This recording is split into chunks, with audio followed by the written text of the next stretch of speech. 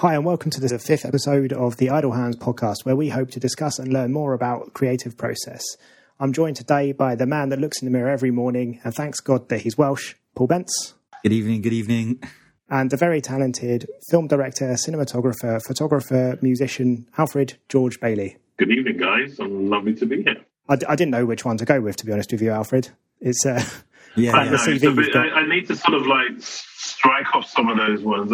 Now apparently I'm only allowed to put photographer and director, and then sometime photographer. Not as good as Paul Bence, Mr. Gorgeous Bence. He's an incredible photographer. Hides his light under a bushel too much for my liking, but hey, he needs to shine. That one, he definitely needs to shine because his work is outstanding. It is. He's very modest about it, but it is. It really is. I personally think you should just keep collecting them, Alfred. As many as you can, like the top drops.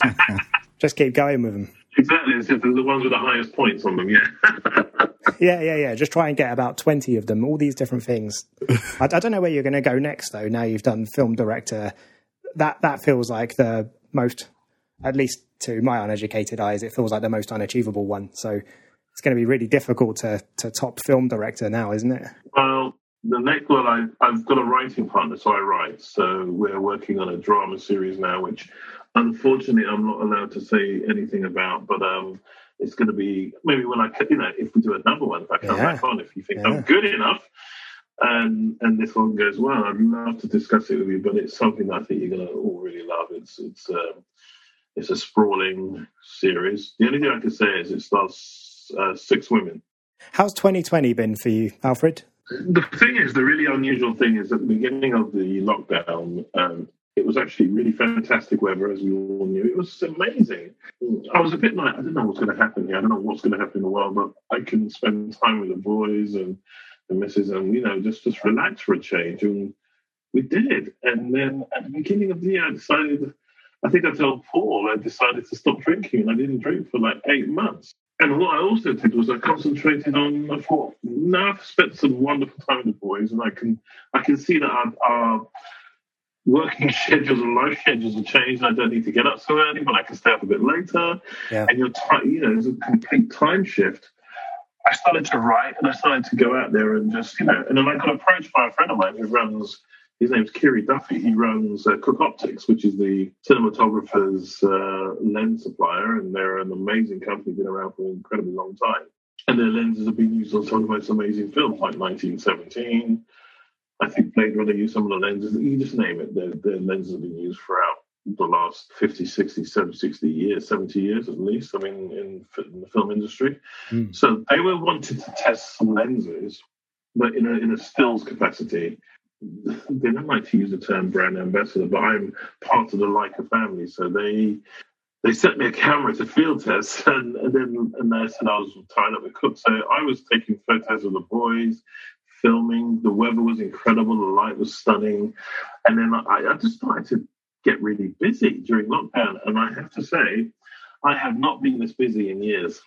During that time, I made a short film called I Still Breathe, which Sky bought towards the end of last year. And my last documentary feature, I won the Grierson Awards, which was really touching for all of us. For my documentary feature, Show Me the Picture, the story of Jim Marshall. So last year has been bloody busy. It's been it's been a whirlwind. It's been a really great ride. The thing is, when you don't have to go into town, when your time is actually your own now, you can actually do as much as you can. For me, it was the best thing that could have happened to me, and I can only speak personally, lockdown. I was begging for time because I needed to write. I never had time to write. I was always running around. I wanted time just to sort of stop for a minute and just say, what do I want to do now with my, as you asked earlier, what is it I'm doing? Directing is the thing I do now. I write and direct. And I still take photos.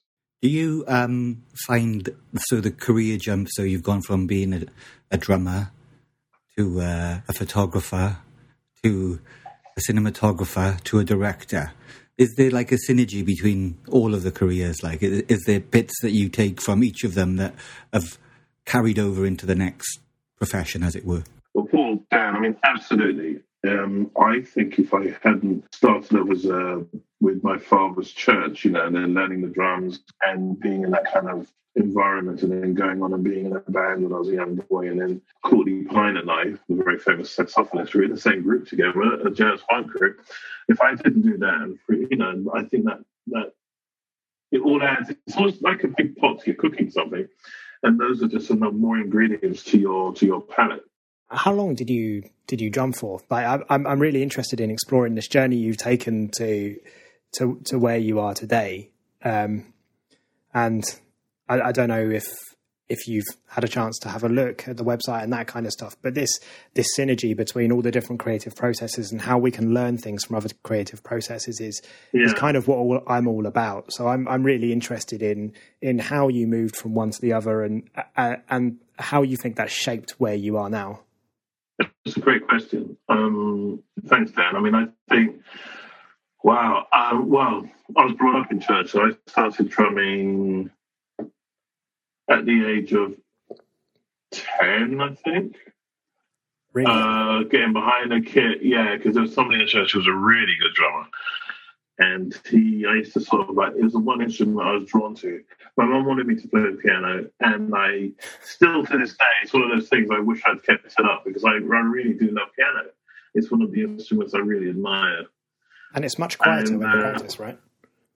It is much quieter to play the piano. I keep trying to get my nephews, I keep trying to get them drum kits, and my brother's not having any of it. You should just do it anyway. Get them a pair of bongos.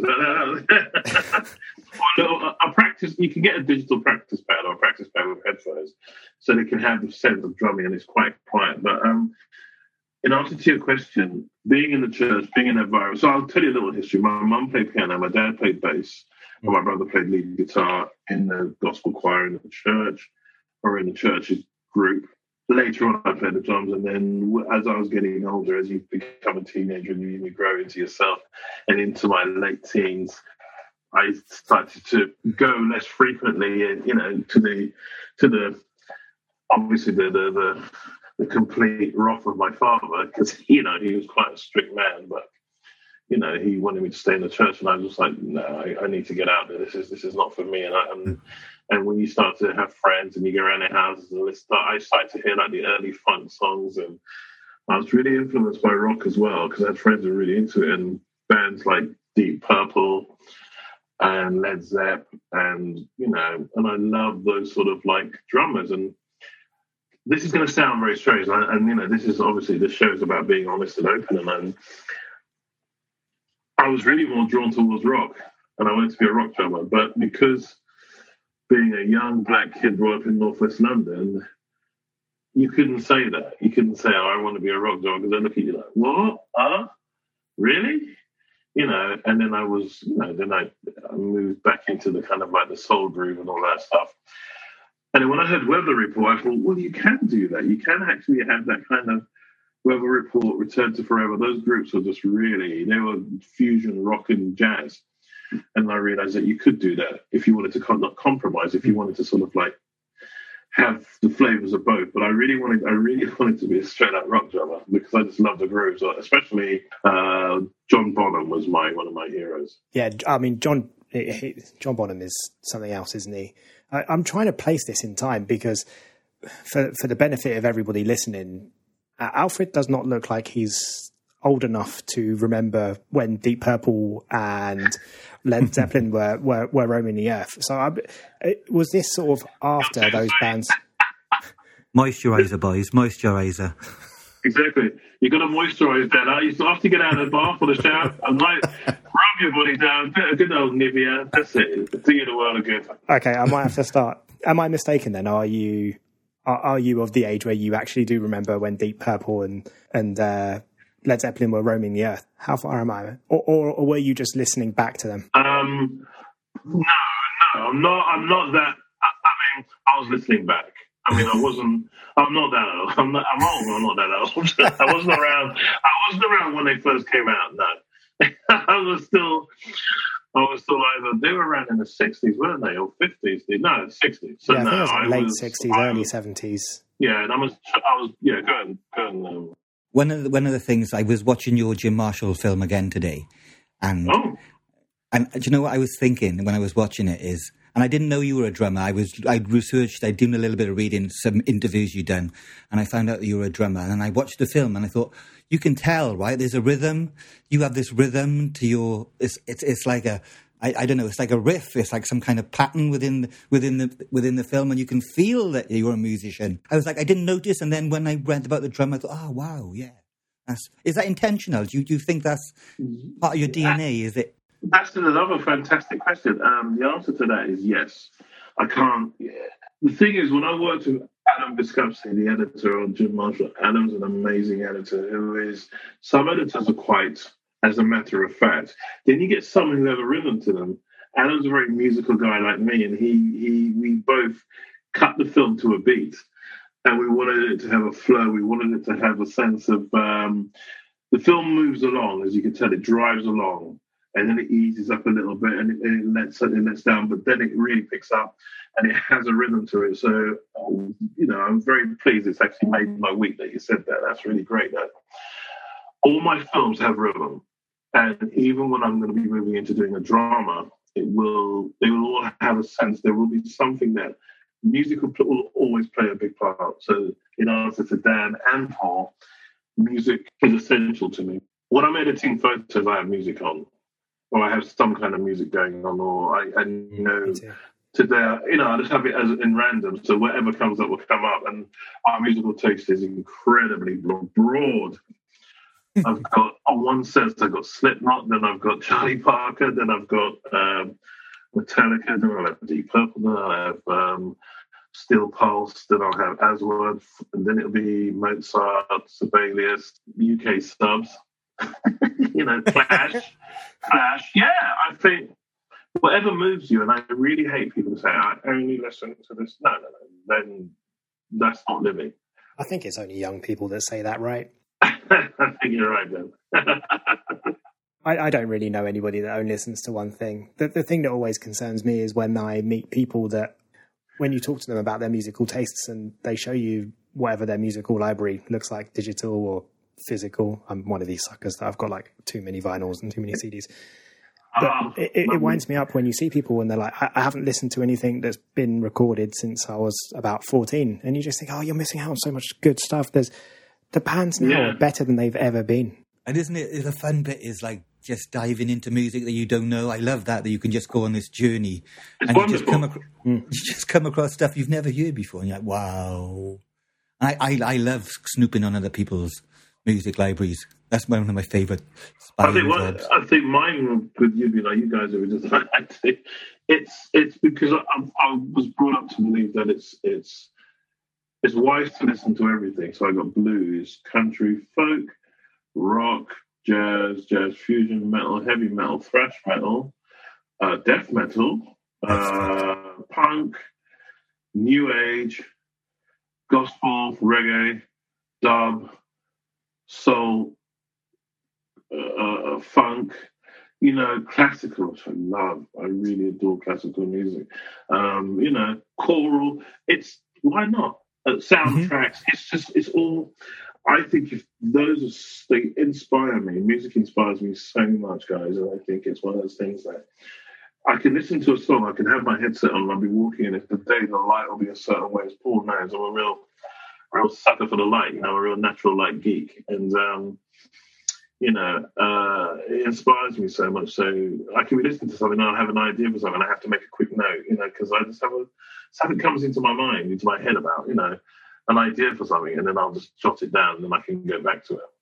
Do you have like an inspiration playlist or anything? I know personally I've got an inspiration playlist and there's a bunch of stuff on it that I'm desperate to start sharing with people, but because I've decided to go with Apple Music and everybody else is on Spotify, nobody can see it.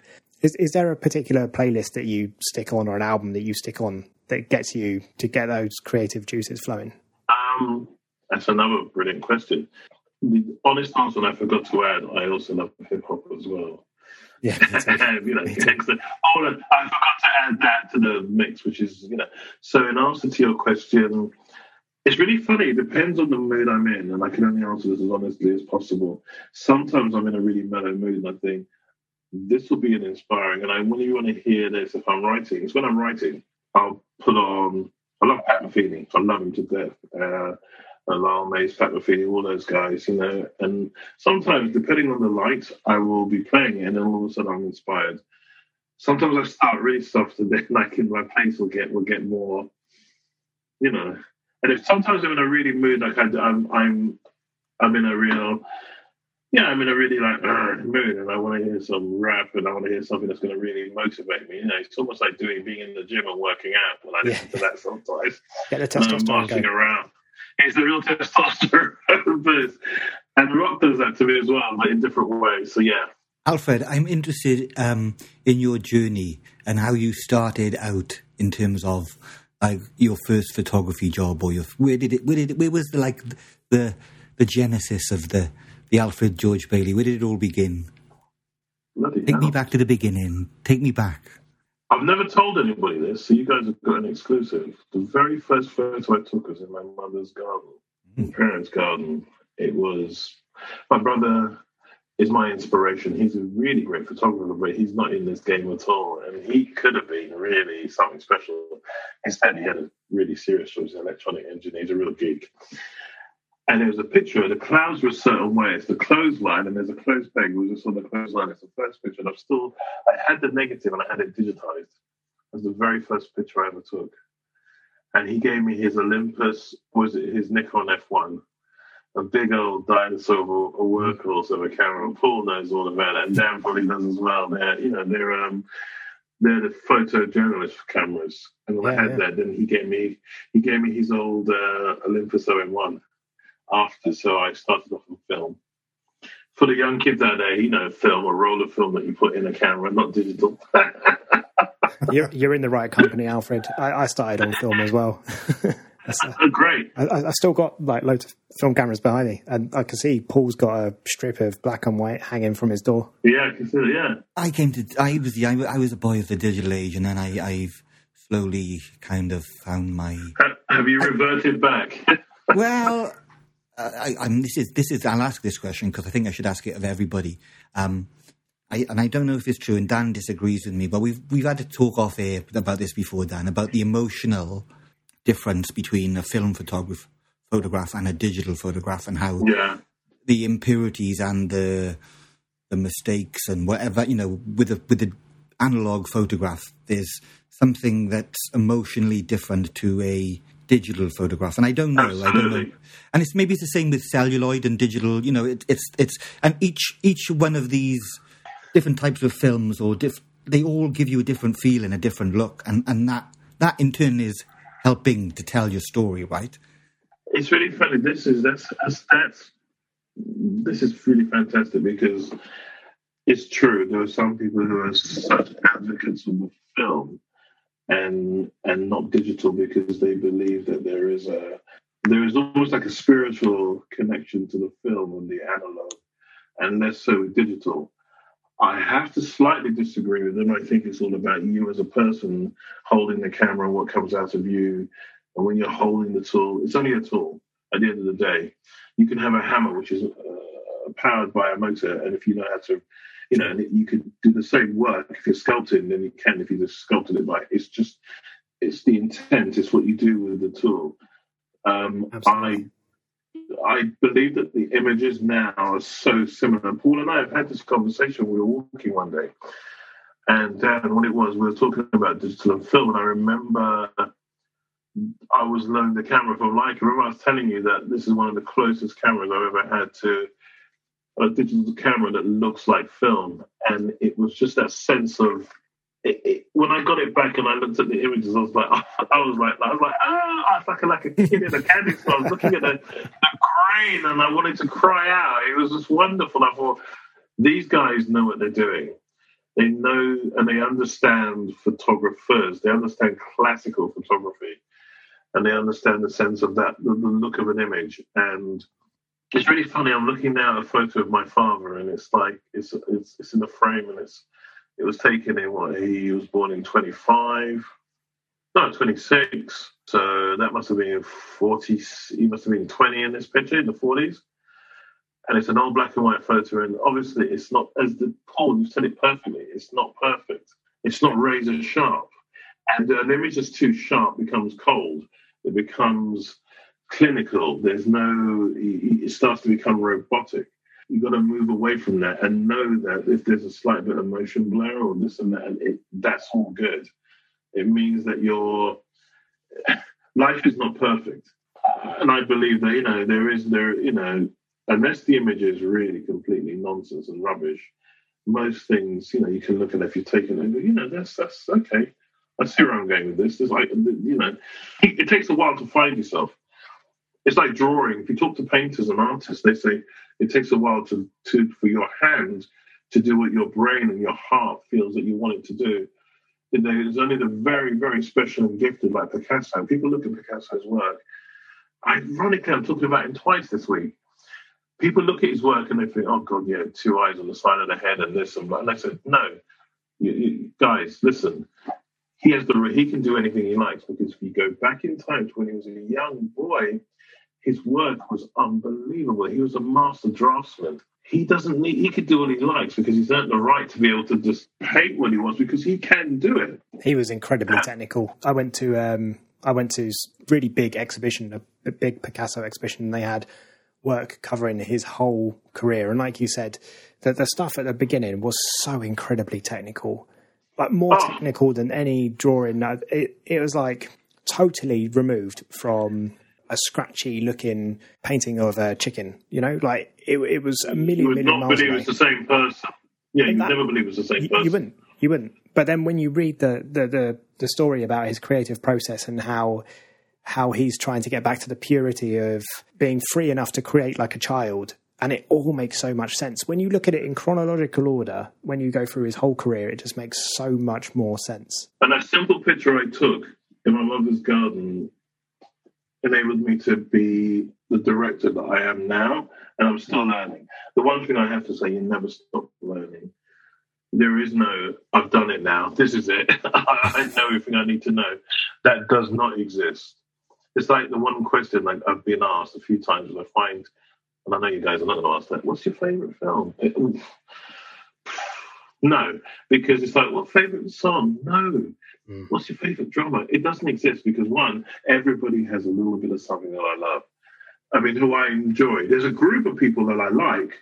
There's a group of directors that I like.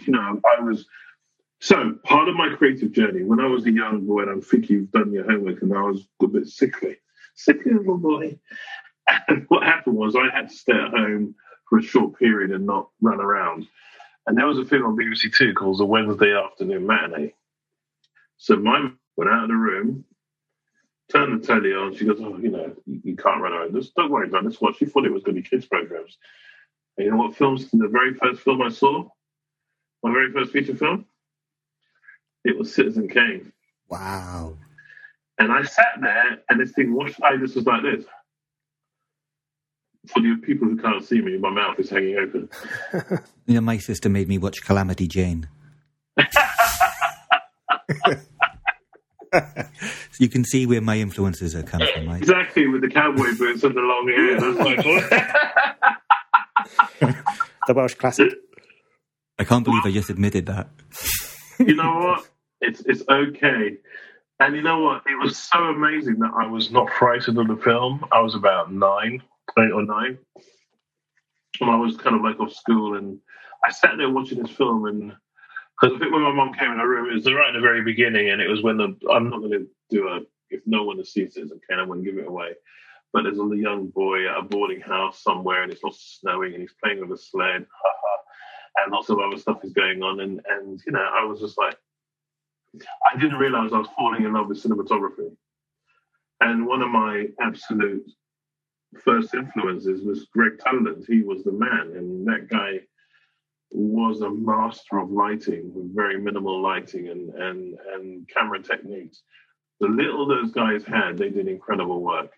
I mean, they did some unbelievable work, and they kind of paved the way for the techniques that we take for granted now were done by those guys. I feel like the first movie I watched where I was just totally blown away by the aesthetics of the thing was Aliens, Ridley Scott.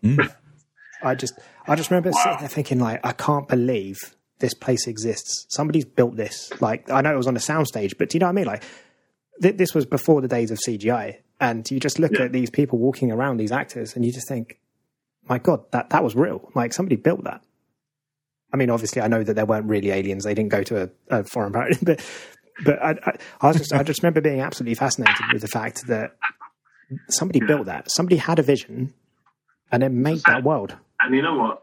And then if I fast forward quite a few years into my young teen, late to mid-teens, after school, I dated this girl. And she was, I'm working in Soho for a film company. This is all true. I will not reveal her name. But anyway, she goes, come up, meet me after work. Meet me for lunch and come meet me at work. I said, okay. So I went into her office in Soho. I can't remember where it was. I can see it was all a bit of a blur, that bit. And she goes, no, come up. And I came upstairs. She goes, oh, you're going to really love this. Because you love this stuff, don't you?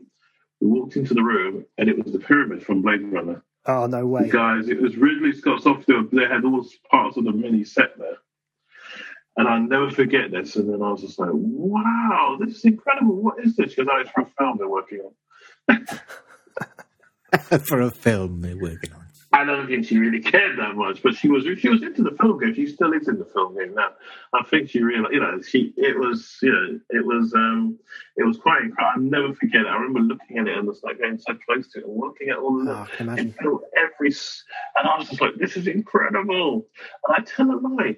Right, when I was at secondary school, or grammar school, sorry.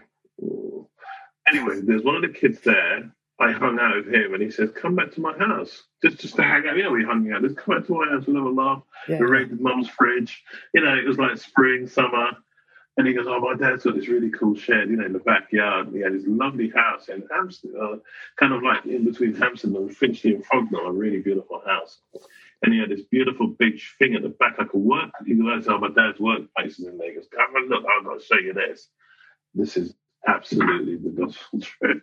We went there, and there was these huge, massive Dr. Martin boots and these glasses that were like that. They were for Elton John's stage show. He was a set designer. He was a designer. He designed his stuff. Oh, no way. Elton John, his dad. Yeah.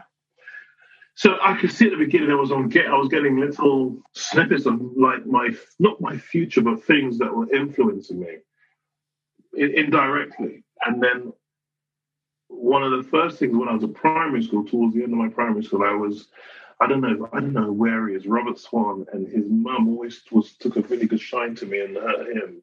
We were really best friends. You have a little best friend at school. Mm-hmm. And his mum asked my mum, is it okay if I take Robert's asking if Alfred can come with us to the theatre one day. It's in the daytime. Don't worry, it's in the day. We'll look after him. And the first thing I saw in the theatre was Tom Brown's School Days. And I got so emotionally involved. Because Flash film was such a piece of shit. And, I really was into it. And I thought, I hate him. And, I really got hooked. I really got hooked on it. And I think that with that and a combination of little bits and pieces I think little seeds get planted in your life. And I also believe that if you have a great teacher, so when I was at my school, there was the art teacher, Mr. White. He was amazing. And I'm really thanking him. I know he passed on because he wasn't young then. If he's still alive, wow. But he was he was really great at looking at a pupil and knowing that they have something, or there's something that I see. And it wasn't creepy, it wasn't weird. Can you stay back? And there's something I want to show you. And I was the first computer. And I remember one of those computers, I think it might have been a Mac, and it was doing stop motion. And we were learning that at school. And, oh man, I think, and he was the guy, he used to have a ballpoint pen, and this guy could do some incredible drawing with ballpoint pens. And he drew this tree, and it would look incredible with all the detailing. And he taught me to look at stuff and examine and look. And having people like that, one thing I have to say, having a great mentor or teacher is essential in your creative journey. I had a teacher, his name was Mr. Yamanali, and he was very powerful man. And we were, he wasn't my art, he was my English/Latin teacher.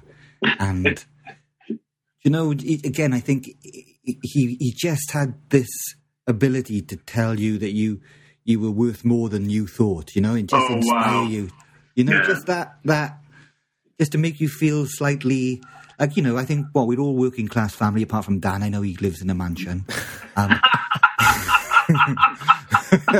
I wish, Paul.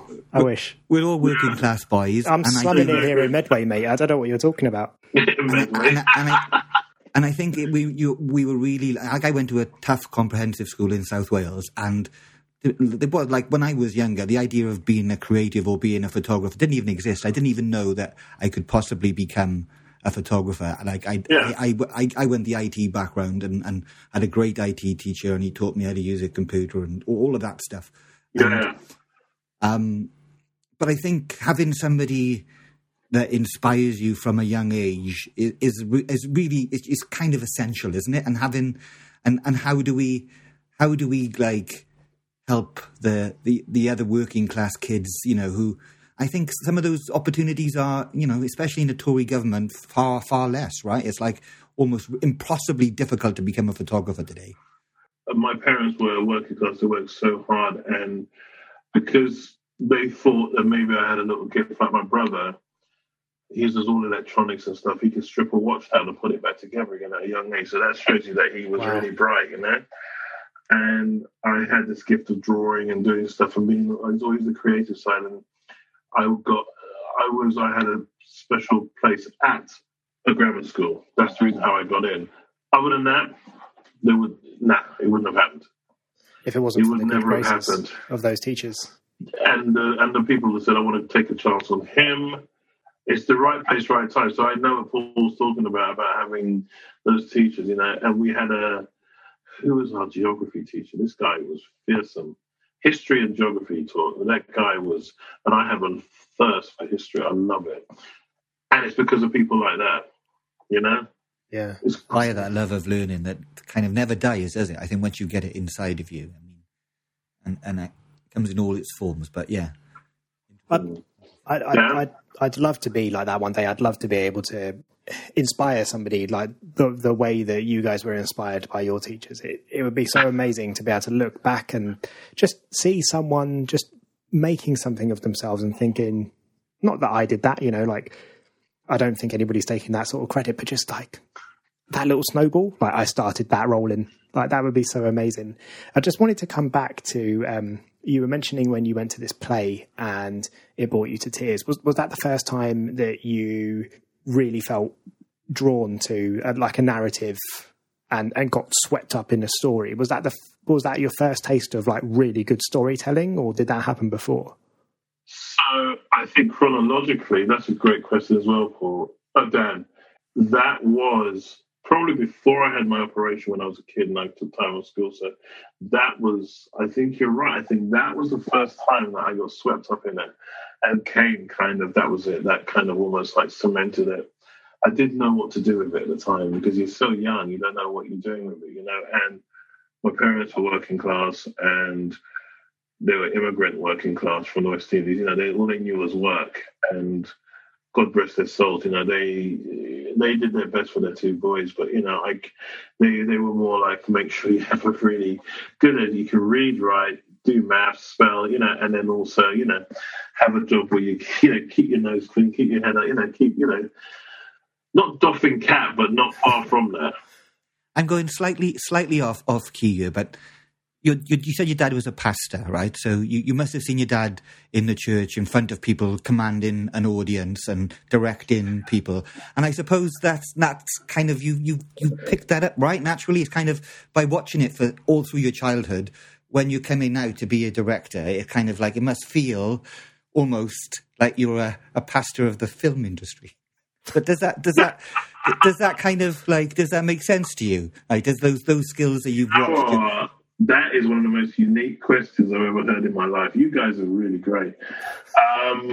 Bless you. Yes, yes, and yes. You know what it is? I mean, like Dan was saying earlier about that whole thing about inspiring, and I'll get back to that. That did, in a way. Do you know what? I've never thought of it. I've never actually thought of that. seeing that, because we had preachers come over from America. One or two came from America, like my uncles who were like in the church as well. And they listened. They were proper Pentecostal preachers who were just firing. They were like the stuff you'd be like that. You'd be like literally, you'd be shitting yourself thinking that this is it. It's the second coming now, not later. Now it's happening right now. And if you haven't got your shit together, you're fucked. Excuse my language. This is it. This is it. We're going to hell now. God damn it. And they would make you feel so like, oh, but I'm all right. They were incredibly charismatic, these people. So, and you're right. Not that I feel that way, but I'll tell you one thing, and I'm going to say, and it's in answer to Dan, it's what I do. I think Paul knows this, and I do this now. I always try and help where I can. And I don't want anything for it, because I think it's your absolute duty as a creative person to try and give back. Because it's like what you were saying as well, Paul, it's that thing about help, both of you. It's about, if you can give back, then that will actually inspire other people to take this path. And it's not easy. This isn't easy. This is difficult. It's hard. And I've got to do something, actually. I was asked by, I can tell you, this guy who's in Downton Abbey, one of the top actors, he has this thing, a mentoring thing. And I was asked by a friend of mine who's an editor and has worked with him, and he saw Jim Marshall, he saw Alfred. He said, have you seen this guy's work? He goes, we'd love to get him in to talk to the young people. Would he be interested? He goes, yeah, I would love that. And, they want me to come down virtually come down, because it would be with people, but eventually they want me to say, meet the kids and who want to get into the film world. And I'm like, yeah, I said, I'll be very honest. It's not an easy road. Like what Paul does, what you guys are doing, it's just not easy, and it's not for the faint-hearted. But if you feel in your spirit there's nothing, you can't do anything else, then you're on the right road. You have to do it. You've got to do it. 100%. Me and Paul were saying this last week. We were actually saying about how this stuff, when you start getting really into it, you'll know when you're doing the right thing, because it's like a compulsion that you can't not do it. You have to. It's almost like, well, we are creative drug addicts. There is no two ways about it. First time I ever met Alfred, he was bringing his boys to school, and he came into school with like 7 Leicas around his neck. And I was like, who's this dude? Who's this dude? Look, I got my Fujis, and he's coming in blasting his 3 or 7 Leicas. I was like, what's going on, man? I knew he was serious then, Dan. Yeah, seriously minted. And no, this is the whole point of when you have a relationship with Leica, then they start to, and they like what you do. They like what you do. Then they like, yeah. They like what they see. Nice play. Yeah, I like what I see. No, I have a brand partnership deal with them, so I have to use their cameras. So it's uses them well. Yeah, doesn't he just? You see, and this one here, man, I tell you, Mr. Benz, that's ridiculous. I got another quick question for you. This is modesty trying to jump in here. Look, he can't even take the compliment. He can't get it. He can't take a compliment. Oh, it's terrible. I always feel awkward. The writing, the photography, the directing. Do you find it difficult, like wearing these different hats and jumping between the different skill sets, or is it something that you find I can just, I can be writing one moment, then next thing I'm out shooting, or how do you find you don't have any problem jumping between these different skill sets, as it were? The only problem is time. And there's time. Well, if I'm at I love working to a deadline. Sometimes I actually work better when I know that the deadline is coming sooner. It's really funny that. Another time, when you have too much time on to your hands, I try to do something else, and then I kind of time it so I know that I've only got a short amount of time to finish. Like I've just finished a pitch document. I had to do it, and it was a big one. It was a 41-page document. And I've never written 41 pages in my life. You don't have to write all of them, but you create something. You're writing it, and you throw things together, and then you start. And I kind of got a style and a template now, so I know how to do it. And I also know if it's due on the 20th, I think the engines start to kick in on the 15th. And there's 5 days, and then I think, no, I'm going to step back, and then when it gets read in 3 days, that's when I go boom. And on the the night before, I'm pretty much done. You know, I kind of work like that. Sometimes another time, then I can go out and do a shoot the next day. But I finished the pitch document one day, and I did a shoot, a big fashion shoot the other day. The following day, put that down, had a rest, and then literally woke up in the morning again the next day, and then got to work with another document, which I finished by the following evening.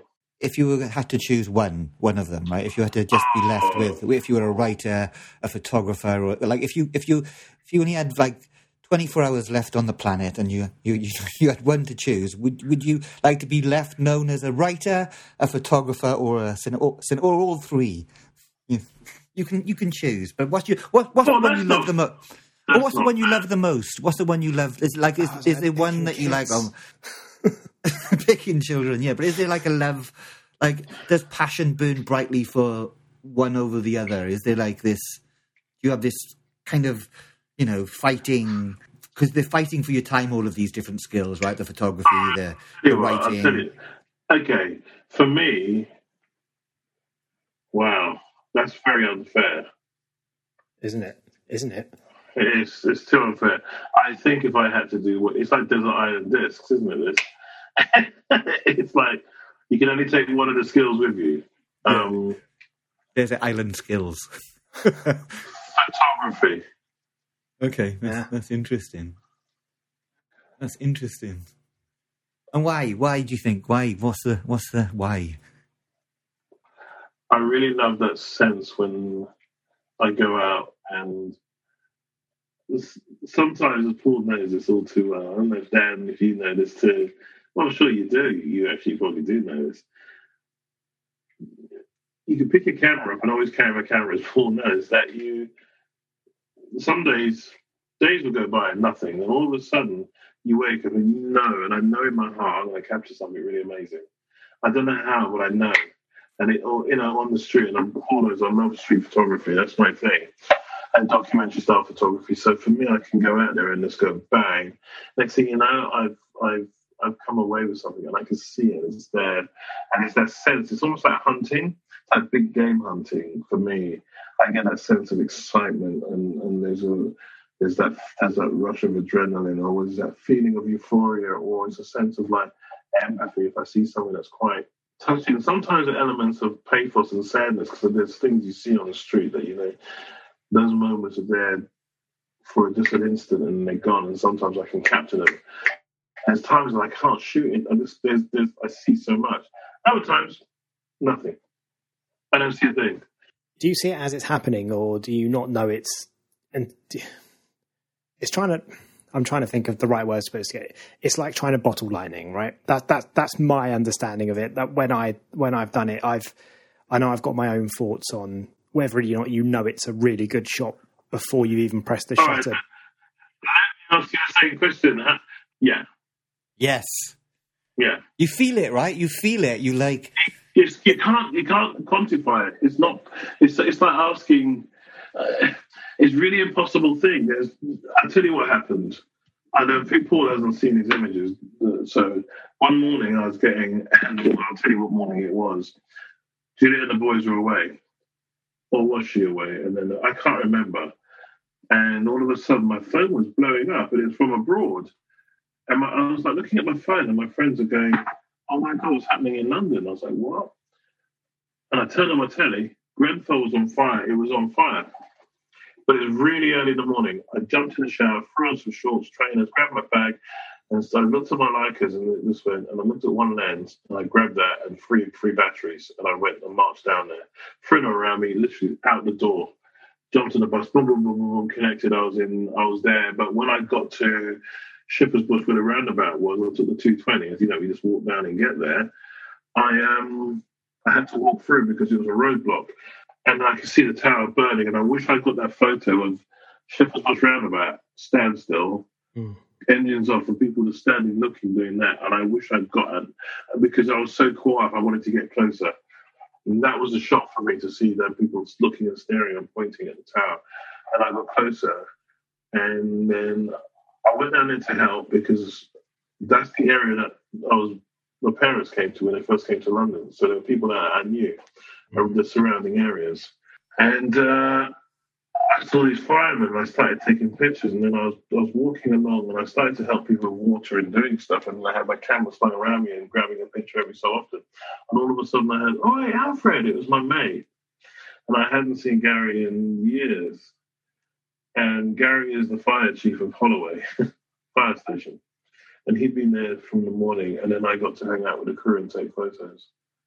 And I think I took one of the best portraits of my whole life there, of a firefighter, a female firefighter who'd been in the tower for 2 hours trying to get people. And I nearly went in the building, guys. He said, "Do you want to go in?"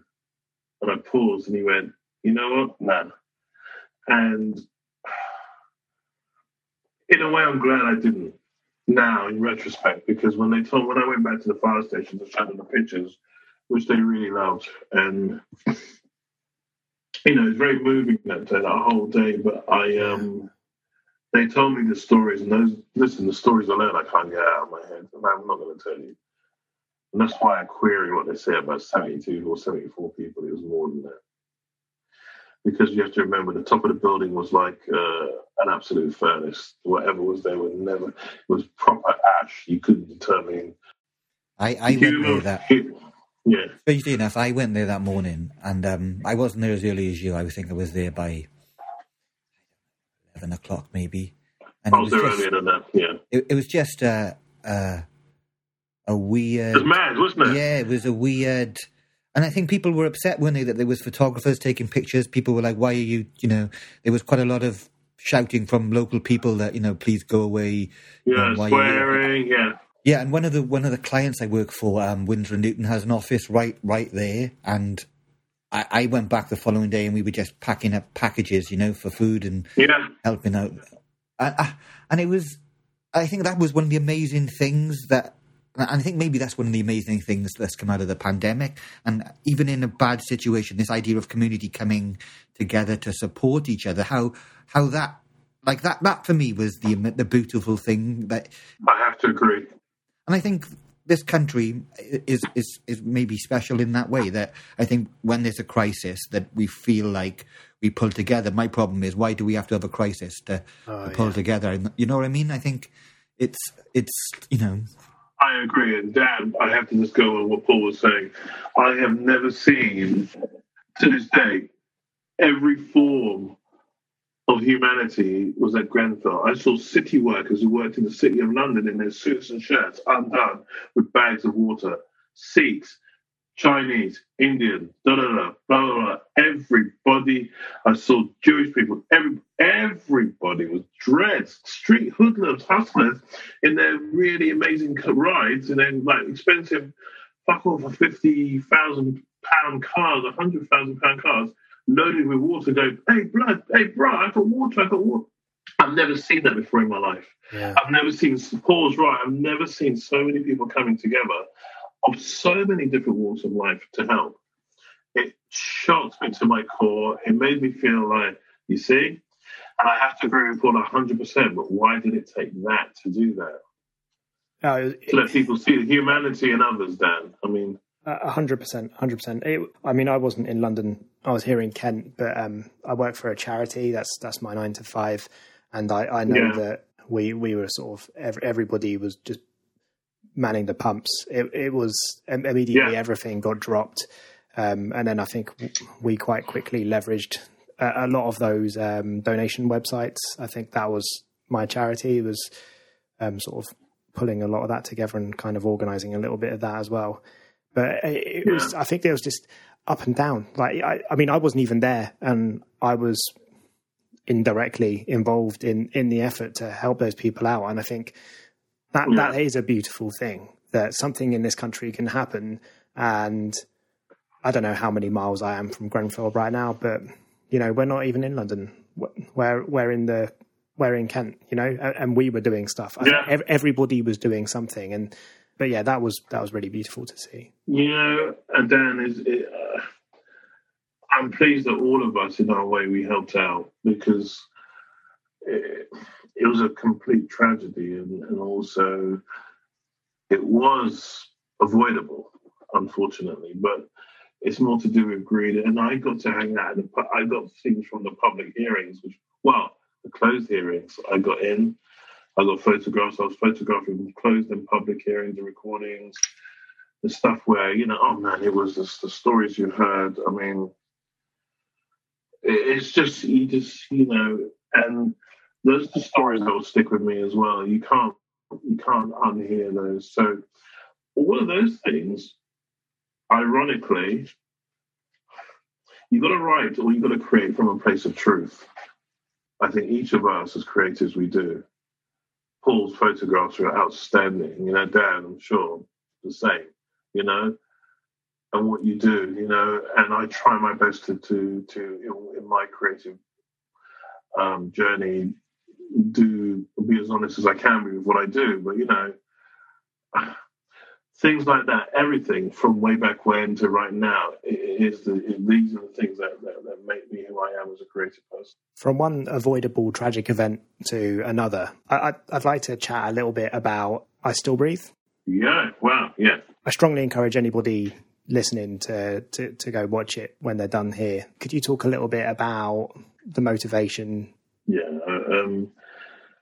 so I Still Breathe was made during lockdown. And at that period, George Floyd happened. And it was the film. I think I should tell you how the film actually came about. The film came about by accident, complete accident. Without giving too much away, the last participant in I Still Breathe, the young man, Tam, he's an artist, he's a musician. And I was meant to photograph him for his new EP, or he's working on an EP, and we were going to do a shoot because London obviously was on the heavy lockdown. The Soho was brilliant because it was like a big set. There was no one around. You could walk around. And I filmed. I did lots of 4K filming in London and 6K filming, just walking, just like to get all these empty streets to use as like my own stock footage, like a zombie apocalypse. It was very much like that. And we were going to shoot in the street, say like one afternoon, choose a good day, and we were talking about it. And then we arranged to speak on the Monday. Had a wonderful time. I was introduced to him by a guy called Simon Long, who is a music lawyer, great friend of mine. And every time Simon introduces me to somebody, something other than what's going to happens in the best possible sense. It turns into an amazing journey. And Simon's a great guy, very well known in the music industry, one of the few people who are completely honest and just a lovely man. Simon goes, Alfred, he goes, there's this lovely guy. I'd love you to meet him. He's a really talented young kid. His name's Tam, and he's doing his EP. I'll send his music. I'll get you guys together. We spoke. We really got on straight away. He's lovely. And then we arranged to do the shoot the following week. I said, let's speak on Monday to pick the day.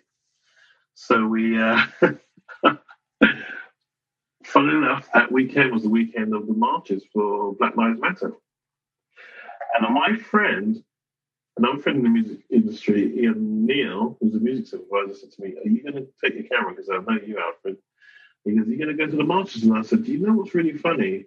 This is the first time I'm not feeling it. I don't know why. I don't want to go. I just felt, I support it, but I'm not. He said to me these fateful words. He said, whatever you do, I'm sure it's going to be something. She said, I'm sure you're going to do something. And it'll be great. And I said, oh, that's really sweet. I said, but I don't even know what I want to do, but I want to do something different. Anyway, Monday morning, spoke to Tam. How was your weekend? He goes, you okay? He goes, yeah. It's quite an emotional weekend, man. I said, what did you do? He goes, I was at the marches. I said, wow. I said, I'll tell you what, when we meet up this week, why don't I said, I'll tell you what, just for the record, can I film you? Well, I'll bring my other camera and I'll film you, telling me about it. He goes, I'd love that. And then I said to him, who else did you go with? He goes, 8 of my friends. And I said, do you think they'd be interested? He goes, they'd love it. Then it all blew up and it all happened. And then my friend Adam, who we were talking earlier about a film he edited Jim Marshall, said to me, I said to him, he said, you should film this properly, man. This is going to be something special. So I spoke to a friend of mine, Matteo, he's an amazing DOP, Matteo Bangrazzi. This is how he goes, yeah, I'm in. Betty Elders, producer, her company, Modern Films, distributes Jim Marshall. I said, I've got this. So she goes, I'm in. Everybody I spoke to, yes. Then we found this amazing location, Battersea Arts Centre, to film in. they said, we love this project. They said, can we look, we have some young girls who were part of the alumni project who would love to speak about it, and they're very politicized. I said, great, get them in. Some people dropped out from Thames, and then some came, and then we fully crewed. The lighting guys were from 1917. They worked with Roger Deakins. They were part of the whole of his whole crew. Yeah. And then my friend who did the sound design, John Warhurst, is an Oscar winner. And he did Bohemian Rhapsody, and he won an Oscar for this. He got BAFTAs for that. You know, we've been dying to work together. And every time we missed each other, he wanted to do Jim Marshall, like Gregory Polyfound, but we always keep missing each other. And this, he was available. So that's in the post-production process. And then it all fell together. It was a proper crew, proper steady cam, big crew, did the lighting. And we made this film, and it was just amazing. We had a COVID-19 marshal. She was amazing. And the kids signed their release forms, masks, hand gel. There's a little room. We filmed in the Battersea Arts Centre. And then the second day film was a place called Chili Cheese Studio, which was in near Shepherd's Bush on going towards Acton. It was great. I mean, everybody just came to the fore, and it turned into what you see now. Sounds like a punk gig, doesn't it? Alfred, I got a little question for you. It seems like you're a master of delegation. Is that one of your, like, you know, a lot of people and a lot of talented people, and one of the skills, I suppose, in what you do is mixing and matching the correct individuals to the correct roles. And how do you know when it's like out of your skill set and when to pass it? Or are you the longer you've done it now, have you kind of built up a trusted set of lieutenants that you go to, right? Yeah, I mean, now I have, but it's just, I think before I went with my gut, like, I want to do something with you, Paul. I want to get you on set when I'm starting to do stuff, and you just photograph to your heart's content in the backdrop. And I know you'll grab some amazing stuff. And I mean, and Dad, if you want to get your film camera out there, I'd love to. Welcome to come down.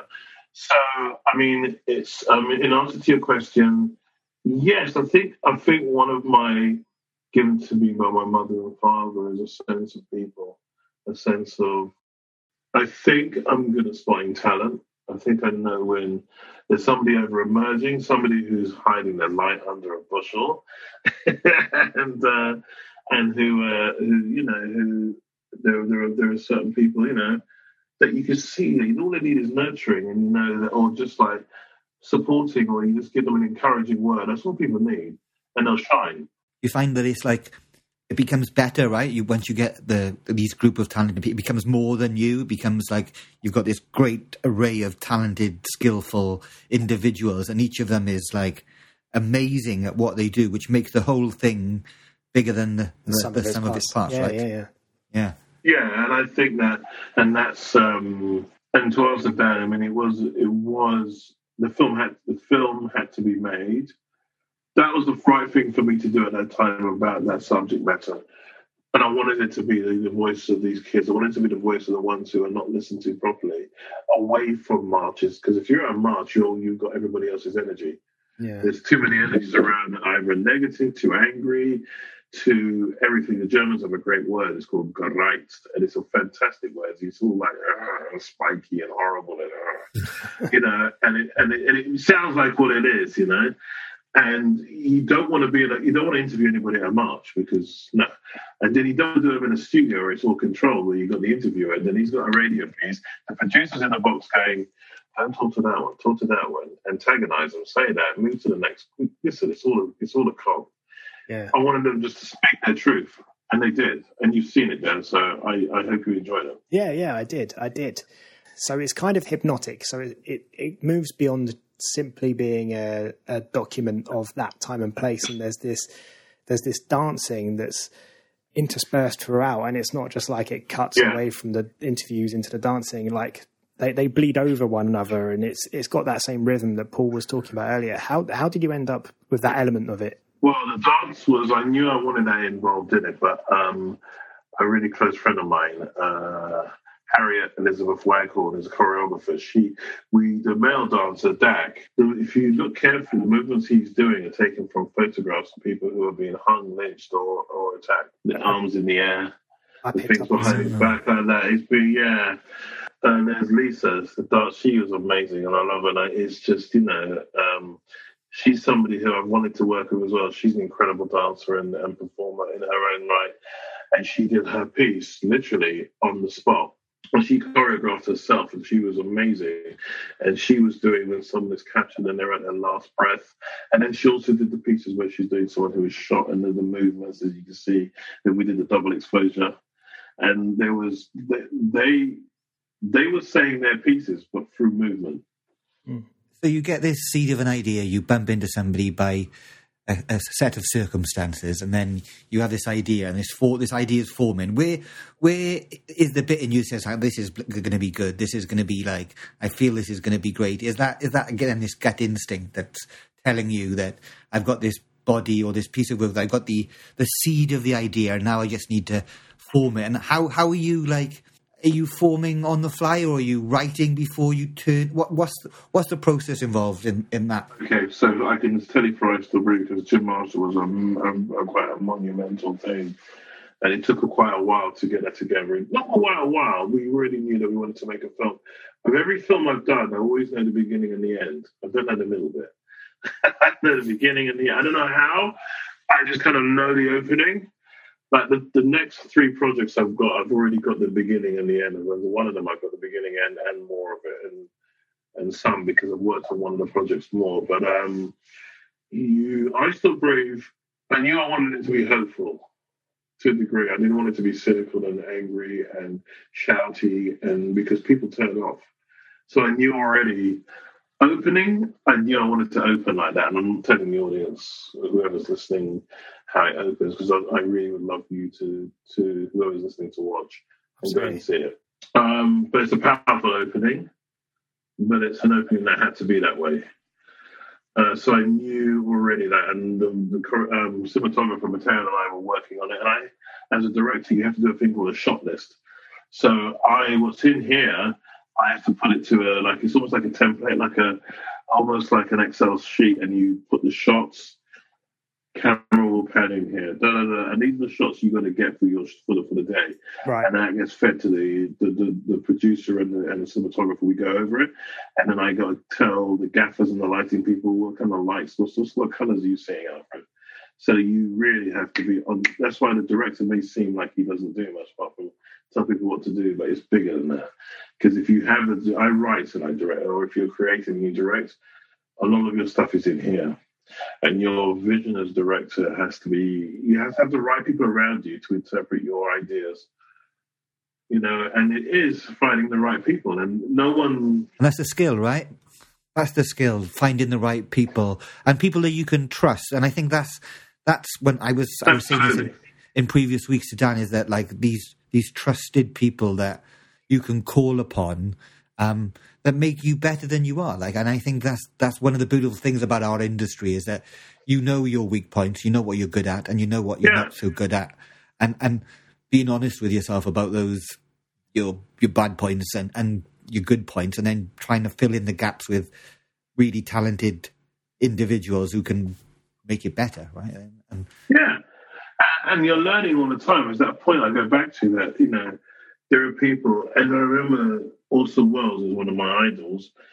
He said, if there's a guy who's just holding a broom who's got a great idea, he gets in the picture. But it's not great, but he goes, everybody's got something about them, and they may have a great idea for part of the story. He goes, it's he goes, I'll listen to it if it's worth listening to. Of course I will. And then if it's worth it, he goes, it gets in the picture. How much of it is improvised? It sounds like there's definitely a fairly large portion of it. You said that the middle is kind of up for debate until, I guess, as close to the 11th hour as you can possibly cut it. So Jim Marshall, you never know what you're going to get from someone from it. You have an interview list. But what you do is create story beats, and you create the path. I knew I wanted to start the film.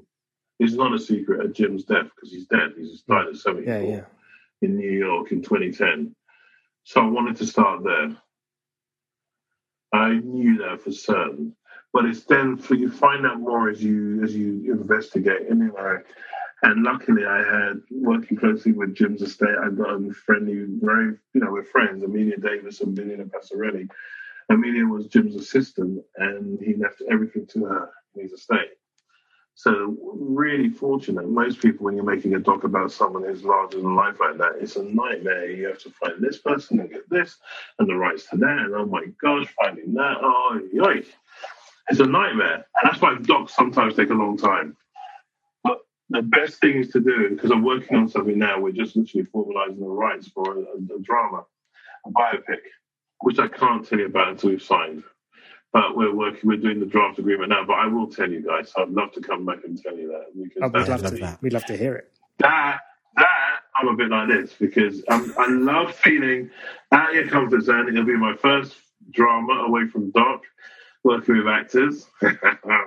You know, they will do as I tell you. No, I'm not going to be like that. But you know, I love to get the best out of them, and they know their craft, and you just work with them. And we're just literally now sending stuff out today. We're just getting things together to speak to the I work with a great casting director, Alex Johnson. She's fabulous, and we're just going to reach out to the relevant people and see if we can get the talent that we want, and see if they'll go for it. And if they are, then we've actually got the rights. We're getting the rights now. He's got everything goes well, you know. And if that all happens, we do the deal and we sign, and it'll come up on IMDb, and next thing you know, it'll be in development. Woohoo! Sounds exciting. It must be really exciting. By the way, guys, we're shooting in London and Paris, so you guys have to come along. Oh, I love Paris. I love that. Not even London. I love Paris. Yeah. I like the patisseries. Exactly. Oh, listen, though, I need to keep away from those. They're bloody. I used to live in Paris. They're marvelous. Those patisseries. They got too many nice things. Those millefeuille. Exactly. Those dangerous French people know how to tell it. Yeah, they do. I could chat to you all night, Alfred. But I've loved this. It's been so interesting, and there's still. So you guys are brilliant. I don't even listen. I can't even believe the time. This is fantastic. These all started just because I was literally talking to Paul, and we were having these sorts of conversations. And at some point, Paul did that thing that only Paul does, where he's like, "You need to start recording these." So I got delegated a job, and that's where we are. But we were having these. And I wanted to ask you, how and why, guys? Paul, Dan, why, and why the title for it? Idle Hands. The devil makes work, huh? Yeah, exactly. That is exactly it. It's a concept that I sort of threw together a little while back. I started writing articles for it. I'm not particularly good at writing. I'm dyslexic. I don't actually read much just because of my dyslexia, but I do quite enjoy trying to get my thoughts straight on paper. So I wrote a few articles. I sent them to Paul just because I trust Paul's opinion. I was like, am I onto something, or is this absolute bollocks? And he said that I was onto something, and I sort of pulled the trigger. I put the site live, and on a conversation every so often, myself and Paul would catch up, and we'd speak for an hour or so over Zoom or whatever it was then, FaceTime or something. And then, he did that Paul thing where he was like, okay, so you need to start recording these now, and you need to start putting them out. And then before I know it, he's like, how do we do this with like 15 people? And I've got this person, Alfred wants to talk to us, and Roman wants to talk to us. And it's been a bit of a whirlwind. Like I'm the least qualified person, I think, to be asking these questions, but I'm thoroughly enjoying myself. Do you remember Mr. Motivator from the 80s, Alfred? Oh, I know him. His name's Derek. I know Derek. Derek, yeah. I think Daniel's my Derek. Bless you. But you know what, guys? And I know I'm getting into my kind of like fantastical stuff. I tell you what, I can see this being like filmed in a really lovely little nice little venue where you guys talk to people. Do you know what? Paul's already recommended creative, it. Just the creators, Yeah. I like the idea of maybe once a month we just turn up at a location, maybe like a beachfront with a camping table, and we just maybe bring a photographer from that local area, and we sit around a camper table with a cup of tea, and we can do break out the margaritas. Oh, yes, exactly. That's the future, guys. Yeah, and then go to a nice little place in central London. It's all gin and tonics or a giblet. Love a giblet, mate. Love a giblet. I feel like before we start getting too far into our signing off and saying goodbye to each other, I'd love to just quickly run through some shout-outs.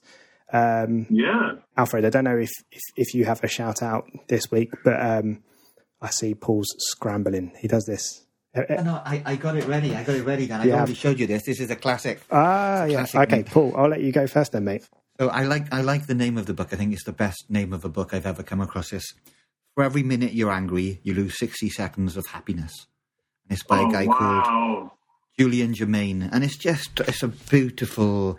It's basically, it's just this old guy, basically Charles Snelling, the albums of an elderly gentleman, and it's a magical thing. It's beautiful from start to finish. I just think you just got to look at it and see the consistency and the body of the work, and the details. There's more details, and I'll bring it to you, Alf. You can have a lend and tell me what you think. Oh man, I love that. The title is fantastic.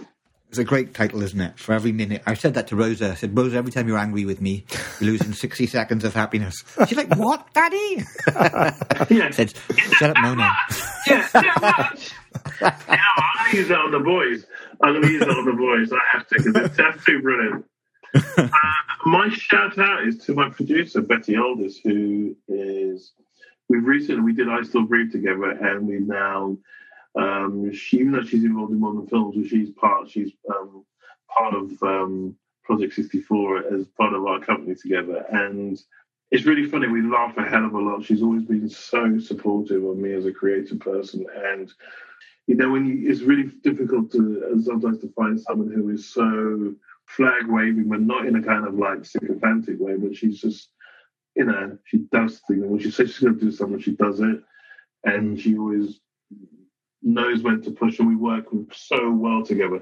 And creatively, we inspire each other, and it's really great. We have a great friendship, and she's just such a beautiful person inside. And she's funny. The one thing is, we laugh a lot. We laugh. We can get silly and laugh about stuff. And even when things are difficult, and we had a little difficult moment with stuff just to do with. We're working on something and it got a little bit awkward, and we both just at one point just had the giggles about it, and it literally lifted everything, and we had to laugh because there's nothing we could do. There's one to laugh about it, and then we got on, and then all of a sudden things moved on, and we sorted out our problems. But I mean, wow, it's really lovely to find someone like that. And Betty Aldis she's amazing, and I just wanted to say thank you to her for being such a wonderful, supportive friend. That's amazing. I'm going to try and find more of her work as well. My shout out this week is a book called Flowers. I'm showing you guys because I think I've already shown both of you actually just today. Yes, it's a brilliant book. Yeah, Zara Carpenter. Email me that name or text me that name because I'd love to check her out. I will do. This book's really amazing. I think it all seems to be flowers. From what I can gather, I'm desperately trying to work out what her process is. And the colours in it are amazing, but it looks like it's Polaroids that have been... repainted? Yeah, like she's painted on them or she's broken the Polaroid, as it were, because it looks like there's bits of... some of these photos where you can see like chemicals kind of erupting from inside of the Polaroid or something. She does that. Yeah, you do that to squeeze out of the chemical. Yeah, she's done something. Rub on top of it. Yeah. But she also does what you were doing with your hand then, Alfred. Sorry. Sorry. I was excited about you two lovely boys. You know what I mean? Sorry, that was a joke for radio. It was, yeah. Alfred got a great face for radio. Yeah. Mr. Benson is staying in.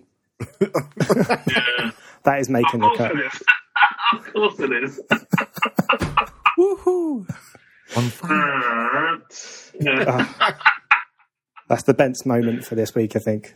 You know what? I'll tell you something. This has been really fantastic. And you guys, thank you so much. I had one other one which felt as unique as this, and I was like, there was a mind and wealth on this one, which a friend of mine, she got me involved in, and they asked some great questions, which I know. You guys, this feels more like a group of just us three having a nice chat, but also it feels really heartfelt as well that you care about creativity, you care about the people that you're talking to. So, Paul, you know, I love you, man. Dan, love, man. There's a love. I was coming your way, mate. So listen, this has been really fantastic. Thank you, Alfred. Really appreciate it. Thank you. Honestly, that I enjoyed that so much, and I would definitely love to have you back.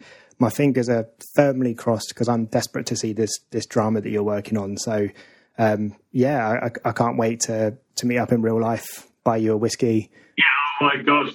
Listen, we need to do that. We're going to have a big party as soon as we can. I can't wait. Oh my gosh, I'm tired of this lockdown nonsense. Can we just get on and actually stand next to each other and actually breathe air, you know?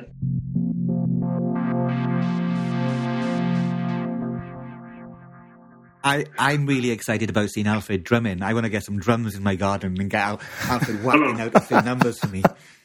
Exactly. Let's give it the old John Bonham, you know, like Fall in the Rain. Alfred, do you have drums at home? No, of course not. I wish I did. Have your boys been like itching to pick up the old drum kit? Or so when I go to the Premises Studios, my friend owns and runs it in Hackney, which is quite a famous studio. The boys are loved down there. They can do what they like. So there's really famous people who work with some of the biggest artists, like keyboardists, and they're showing the voice stuff. And they're like, yeah, and they're really into it. And Dylan wants to be a rock guitarist. He said, I want to be Hendrix then. It's Dylan. He wants to be Hendrix. Oh my God. Because he saw a bit of Jim Marshall when there was a Hendrix section. That's why. Burning the guitar, and he loved it. I still had that's not the bit you do. I still had a million questions as well about music, about how a pastor's son ends up listening to death metal, like, because that's the world I'm from, right? I'm from like the punk world. Before that, that's kind of where I started my creative career. I love that. And UK subs and you know the all of that stuff. Love it. Love the punk. That punk. The Ramones. Ooh. Come on, man. I mean, when you were saying about like drumming and how there were no like black role models in rock and that kind of stuff, my mind immediately jumped to punk, and I was just thinking, like, if only you'd found like Bad Brains and that kind of stuff. In Living Colour was rock. I mean, I just was a bit later. It was just that bit late, and I already was just on the way out. But when I saw it in Living Colour, I was like, oh, Alfred, you should have stuck with that. You know, and I saw this black American kind of rock punk group. And Living Colour was really, they were groundbreaking, you know. And it made other young black girls and boys know it's not just exclusive to, you know, to one type of audience that you can only listen to that music. That's nonsense. Music's for everybody. Yeah. And if you're inspired by it, please do. Because the funny thing is, punk had a weird crossover, because the Clash basically wanted to be a dub band. And they hung out in the Grove, and they used to hang out with all the Rastas and the Dreads and Smoke. And they knew everybody. Everybody knew the Clash in Portobello and that. They were, you know, that's my area. That's just like they were part of the community. It was real life, guys, you know. That was them. That wasn't an act, hang out with everybody else, and they were kind of. It wasn't an act, and they used to hang out with everybody. Everybody knew them, and it's just they were the guys. I love the Clash. And you know what's really funny? Spandau Ballet wanted to be a jazz funk band. Right. They realised they did, but they knew, you know what, maybe we were being a little bit... So true, funny how it seems. Exactly. Tell me you're still recording, Paul. So, if you listen... No, recording is still on. I got it in the top left-hand corner says recording. No, I want the stuff direct from Mike. I want his GarageBand one. Exactly. When I was growing up, I used to play for the team called Penavey Football Club, and every year, the manager, his name was John Packman, he used to dress up as Freddie Mercury and do a performance on the stage of the football club. Are you joking? On my life, he used to dress up, he'd get all up in the gear, and he would just really like give it some. And it's one of the memories from my early childhood that stayed with. Like, that's this guy was like, like really full on. Like the whole place was going wild, you know? It was like, I want it all. He was like really, standing up on the stage in one leg, amazing. And he was like, wow. I think I've got this Radio Gaga. Yeah. I think I wanted to really be a rock star, but unfortunately, it didn't happen. Maybe one day, Alfred, we can form a band when we're old. You've got to be the only male from Wales, from South Wales, that didn't end up in a rock group. Because you've got, who's it? The Stereophonics are from Wales, aren't they? Everyone. Yeah, they are. Manic Street Preachers. Well, I love the Stereophonics. Manics, the Stereophonics. Who else? Tom Jones. Jonesy's not really. Jonesy's soul, isn't he? He's kind of blue soul. He's my man, huh? He's probably your dad, right? on Ali's 40th, we had like a karaoke with a live band. So basically, you kind of, it's called rockioke, and I sang Tina Turner, Simply the Best for her. So it was my moment of pure joy. Does that exist? Is that in the public domain? Can we put that in the show? It is. I have got a video. Is there a recording? A video? Yes, I've got a video of the whole Roman videoed the whole thing. So I've got a video of the. I will dig it out for you boys. I'll send it. How is Roman? Is he good? Yeah, I saw him today. Actually, I went up to Finsbury Park and went to his little office. Yes, he is. I think he's slightly more positive on life. You know, he's the Frenchman. I do not want to do this shit. But he's good. He's good. He's definitely on. He didn't call me back though. He needs to call me back because my friend was giving me information in town about. Sorry, I'm recording, but we can cut this out. But he, there is stuff going on. Okay. I'm going to tell him. If he's interested.